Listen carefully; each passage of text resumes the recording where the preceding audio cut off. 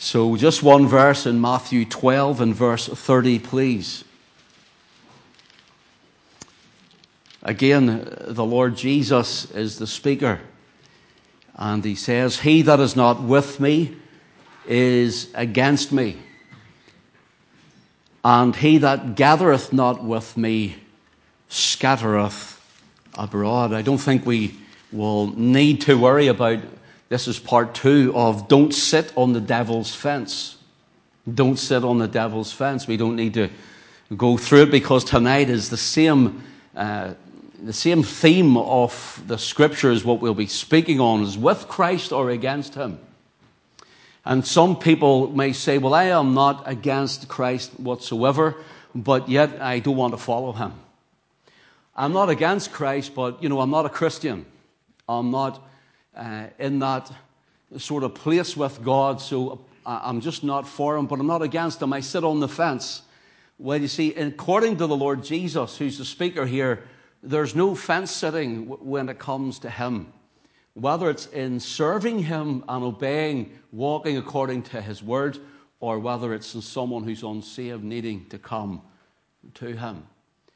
Don't sit on the devil's fence, because you see, you not making, as it were, the decision to come to Christ is you making a decision not to follow Christ. It's as simple as that. Jesus says, "He that is not with me is against me."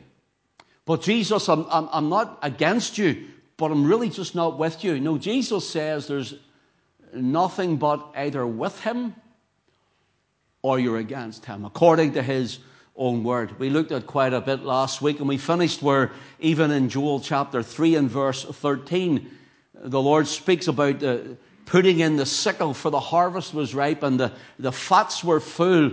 And he says, now the harvest time has come. And in verse 14 of Joel 3, it says, multitudes, multitudes in the valley of decision. The day of the Lord is near in the valley of decision.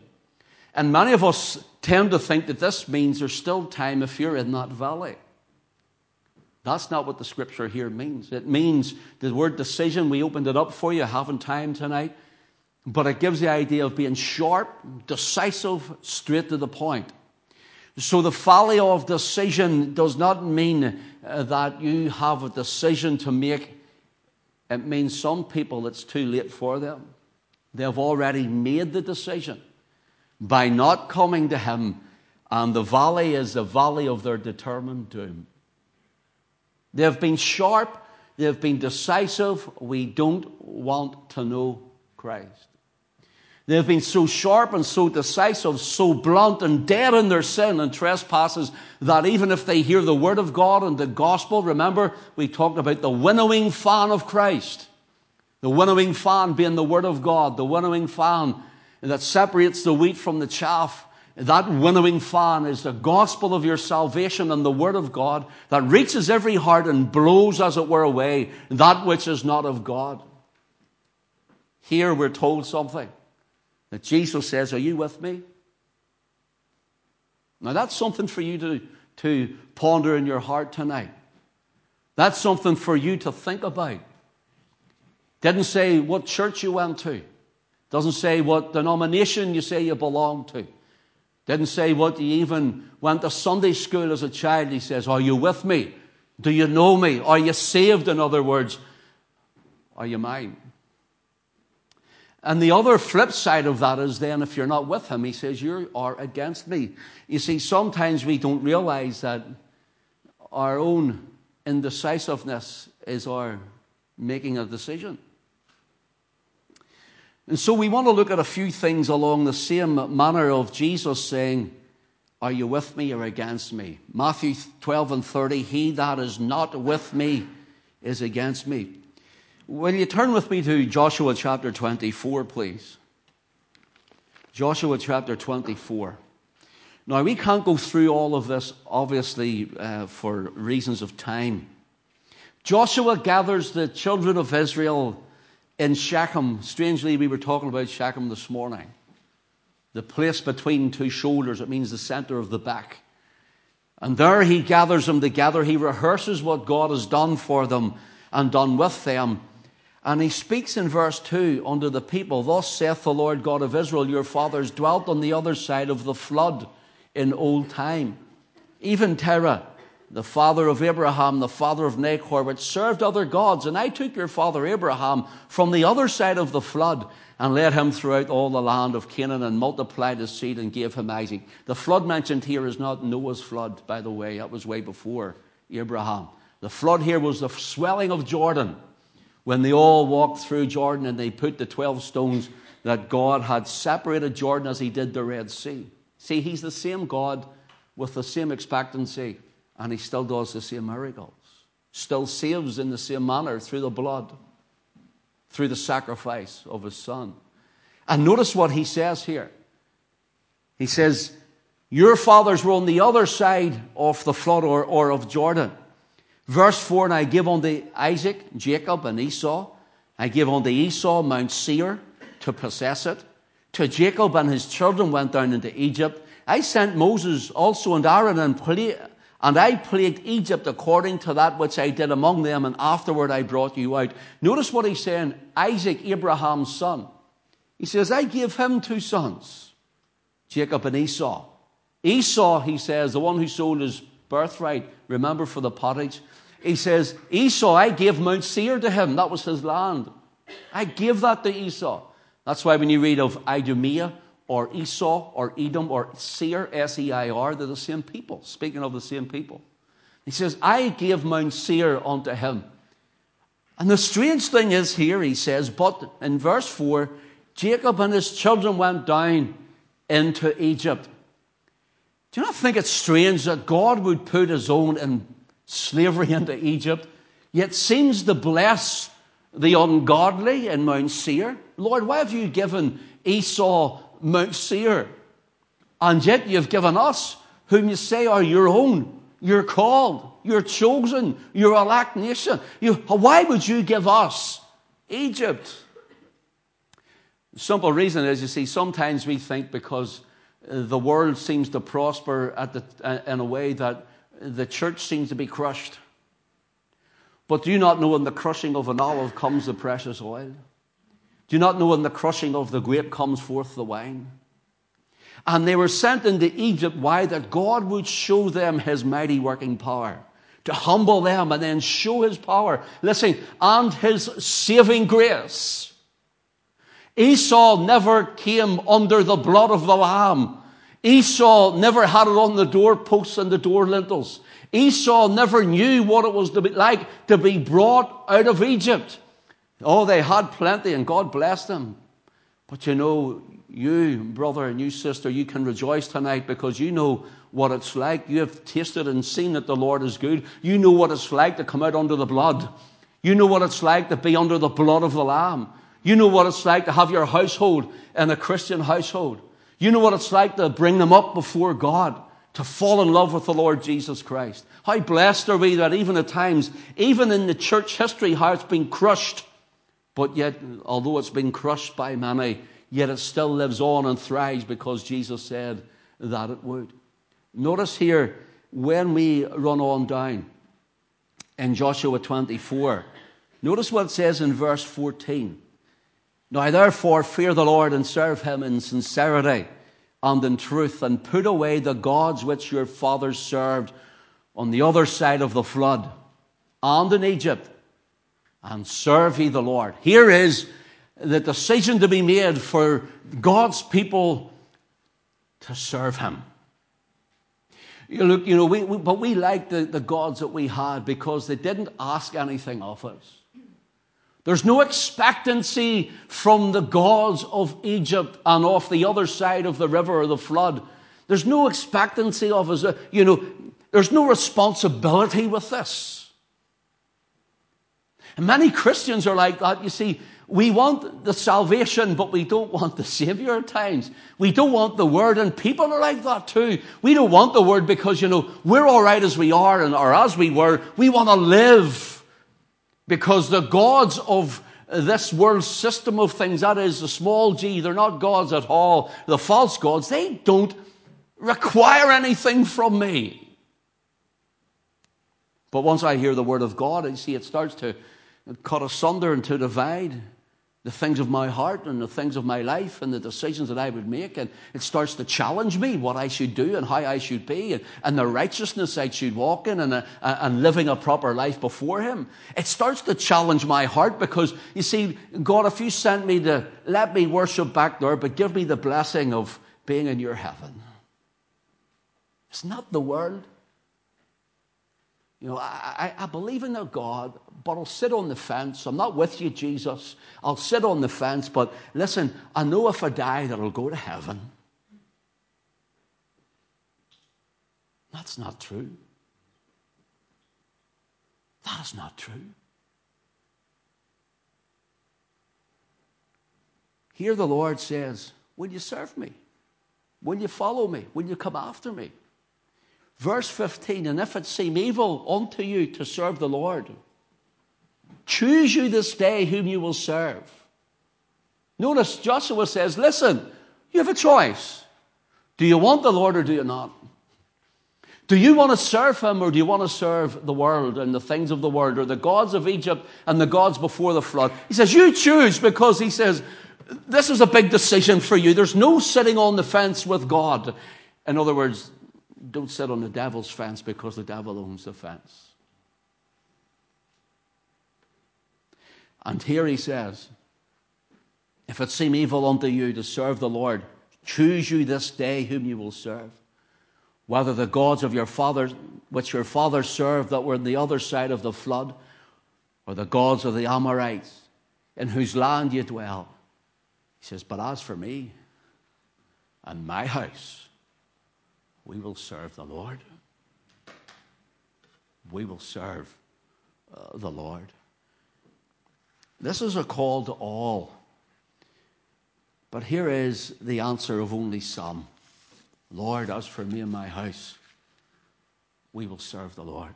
Someone phoned me yesterday, and they just happened to mention about a real opening to go and preach the gospel. And he says, we're praying about this, but it's going to be, we're hoping to get myself in to these areas where we'll be preaching the gospel to many people, supported by quite a few, or quite a number, I should say. And they says, would you be up for doing it? I know it's a lot. I know you have a lot on. I know there's a lot happening. And I know you're trying to keep your hand in CET and keep the work rolling forward and going on. Would you be able to do it? You have a tent mission coming up, and we heard about this and that, but would you be able to do it? Would you be up for it? I says, I will sacrifice my time. I will sacrifice what I have to make sure I go to serve the Lord, to reach the lost. That was my reply. Brothers and sisters, could I ask you, are you ready to sacrifice for him? You see, God requires something, not for your salvation. Salvation is by grace through faith, and that not of yourselves. It is the gift of God. Salvation is a free gift, not of works, lest any man should boast. Not one of us can say to God on that day, I did it by my own strength, on my own merit, or I added one jot nor tittle or ounce to what Christ has done. Because once we try to add something to what Christ has done, we nullify the power of the blood in our lives. And we give all the glory to ourselves. What about the church in these dark days and last days being willing to sacrifice? I choose. But as for me and my house, we will serve the Lord. But you know, I have children and I can't control them. Listen, you serve the Lord and pray for your children then. I have 2 girls, and I'm concerned about them growing up. They're getting bigger.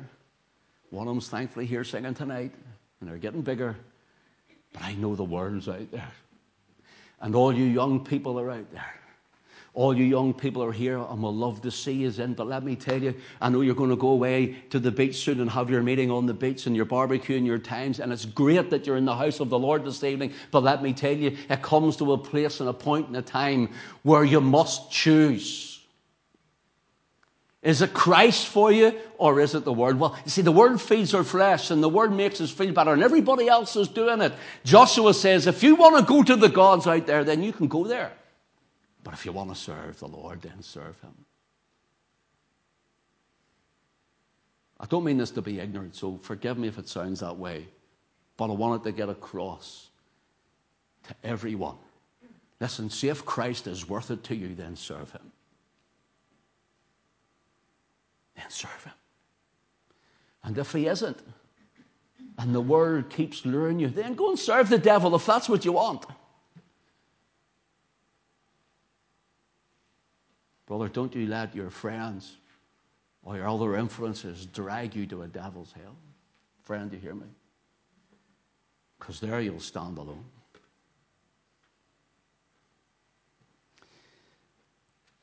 Joshua proclaimed that Christ is Lord of his house. I just was speaking to my younger daughter Ellie last night about a certain issue, about certain people that she knows. And her words were, Dad, you know, not all families are like our families. And I says, I know, love, I grew up in a pretty rough family. I grew up a pretty rough way. I had loving parents, but I grew up rough. She says, I'm so glad, Dad. I'm so glad. I was sitting in my car last night at 11 o'clock. She says, I'm so glad, she says, I've grown up in a Christian household. Brother, sister, train up your child in the way it should go. Brother and sister, you know, your children, your son, brother, your son, if you treat your wife wrong in front of him, he'll think it's all right to treat other women like that.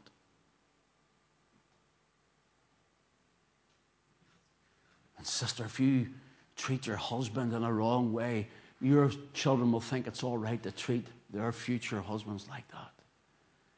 And if the household is full of alcohol and full of whatever else and cursing and swearing, guess what? They know no different and they grew up the same way. Brother, sister, listen, live for Christ. Choose ye this day whom you will serve. Is it today for Christ?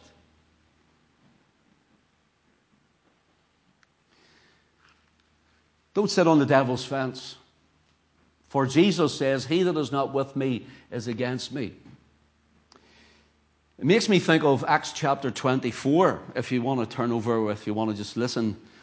Acts chapter 24, Paul is arrested and now he's standing before the governor Felix. And if you let your eye down, if you're looking at it, Acts 24, it says in verse 24, and after certain days when Felix came with his wife Drusilla, which was a Jewess, he sent for Paul and heard him concerning the faith in Christ. And as he reasoned of righteousness, temperance, and judgment to come, notice Felix trembled and answered. Notice Felix. He knows fine rightly. He's under conviction. The Word of God is speaking to him. And maybe even the Holy Ghost is dealing with him at this point. I don't know. But he's trembling.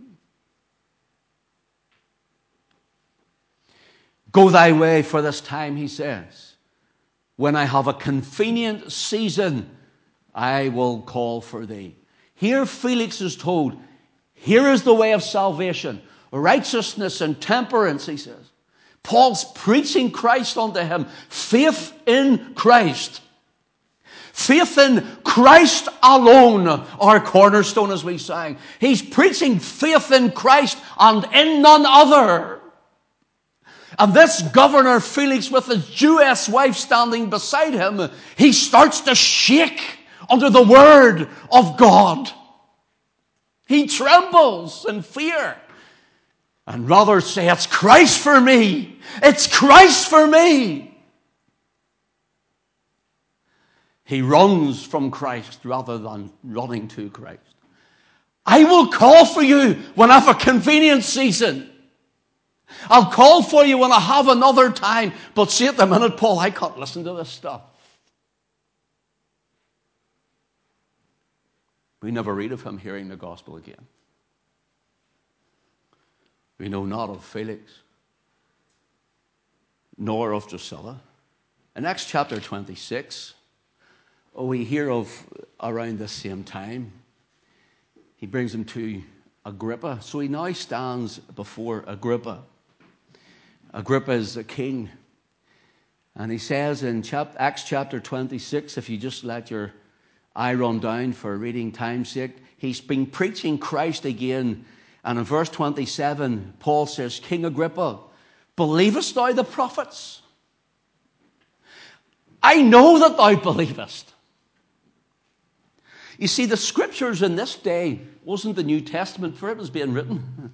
The scriptures in this day was the Old Testament, the prophets. What did the prophets speak of? Christ coming. The Messiah's coming. The Savior's coming. The Redeemer's coming.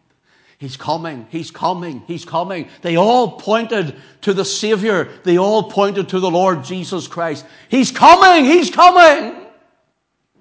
John the Baptist at the River Jordan says, behold the Lamb of God that taketh away the sin of the world, when he walks down onto the River Jordan. Jesus says, not he's coming. He says, I am come. I am come. The one the prophets had spoken of had come. And now Paul, he says to Agrippa, King Agrippa, believest thou the prophets? I know thou believest. Friend, maybe someone, whether here or those who listen online, maybe have grown up from Sunday school. Think of Helen, all the wee ones growing up, teaching them the word every Sunday. Maybe like Sarah at Lighthouse. Then the youth of the church, like Ian and Alice and all the leaders. And they're hearing it, and they're hearing it, and they're hearing it. And maybe one of them is here, and you've went into the world, and you've went on your way, and you've served the gods before the flood, that is, before the crossing over. You've served the gods of the heathen and of this world, and now you're here, and Jesus is saying, he that is not with me is against me, and he that gathereth not with me scattereth abroad. And now I'm telling you, I'm saying to you tonight, sir, lady, friend, whoever you may be, believest thou the prophets? Believe the word that you were taught as a child, maybe on your mother's knee or your grandmother's knee, or in the Sunday schools or the wee clubs that you went to. Do you believe it? Make it come alive in your life, for the word of God is still living. I know you believe it.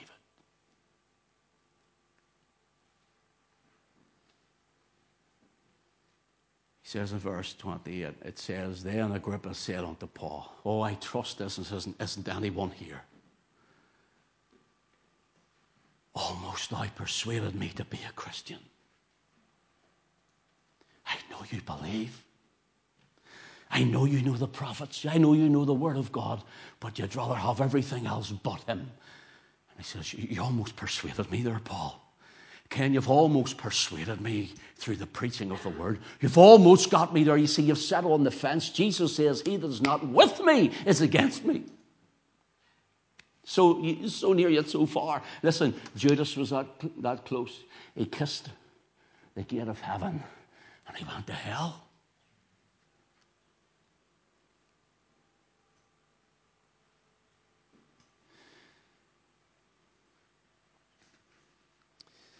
In 1 Kings chapter 18, there's a story of Elijah the prophet. And you can read when you go home, especially, read all the chapter, 1 Kings chapter 18. And they build altars, and the heathen builds an altar, and they start jumping on it and cutting themselves and calling on to a false god of Baal. And Elijah starts to repair the altar of the Lord, and he puts it all in place. I haven't time to go into it tonight. And the Lord answers by fire. And in 1 Kings 18 and verse 21, it says, And Elijah came unto all the people and said, How long halt thou between two opinions? Look at this. Here's the reality. They're jumping up and down here and cutting themselves. They're jumping up and down and calling on a false god, trying to do it on their own flesh by their own merit. Look, this is what this is what the world brings you to. A God who is no God but will destroy you at the end. Now here is the God who answers by fire. How long halt ye between two opinions? What more do you need?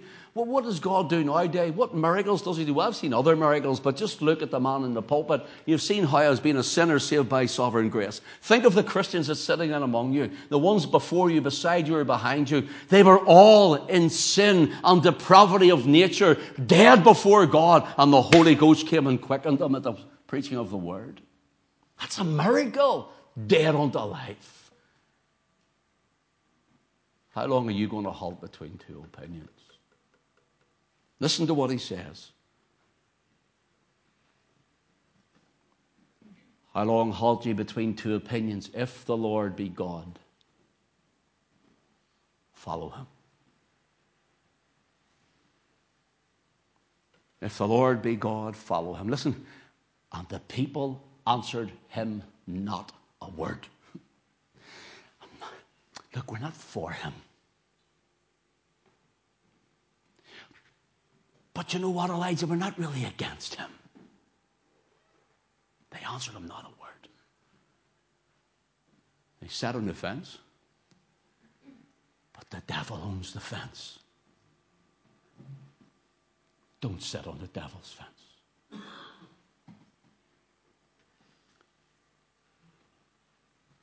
You know, silence is consent.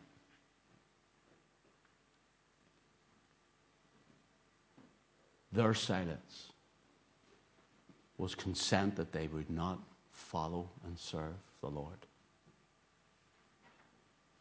What did the Lord expect? As for me and my house, we will be at this altar. The altar of shed blood. The altar of holy fire. We will be at the altar of the water of the Word of God. Spirit, water, and blood. At the altar where Elijah had repaired and built. Where's that altar? It's called Calvary. It's called Calvary.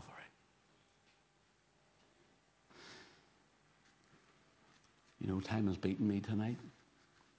Of 2 minutes. In Exodus 32, Elijah goes up the mountain and he's receiving the tablets of stone to write the 10 Commandments on it. And down below in the valley, Israel, they get a wee bit bored because he's away about 40 days. What's happened to this Moses fella? He's not coming back. I tell you what, Aaron, make us gods.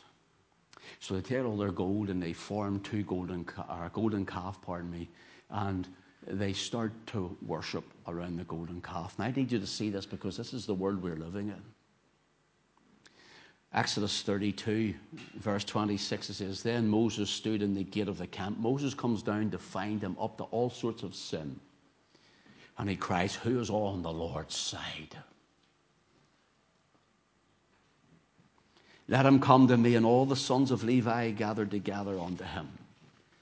And when Moses saw that the people, notice in verse 25, when Moses saw that the people were naked. Girls, put up Exodus 32, verse 25, please. I want you to see this, because this is the world we're living in. I'm going to stop right at this point. When Moses saw that the people were naked, for Aaron made them naked unto their shame before their enemies. See the word naked there? It's the word parah. Parah. And it means to be let loose, to ignore, to avoid, to be unrestrained. You know, that's the message of the world today, and that's the message that's crept into the church. Now, don't be too hard, and don't be preaching that heaven and hell stuff, and don't be preaching the gospel every week, and don't be talking about Jesus, because we don't need to hear about him every week. Tell us how to have a blessed day and a blessed life, and 10 ways to have a happy home, and give us all of those nice things, because that's really what really feeds our flesh. No, listen, the nakedness is coming into the church. The people were naked. It means they had no restraint. They were without moral compass or moral code. That's what it means. For example, in Proverbs 29 and 18, it says, where there is no vision, the people perish, but he that keepeth the law, happy is he. See, the word perish, it's the same word for naked, para. Strange that, isn't it? The same word for naked is the word perish. Where there is no vision, the people perish. And you see, we hear it in church circles, where there is no vision, the people perish. And I know what they're trying to say, but that's not what it means.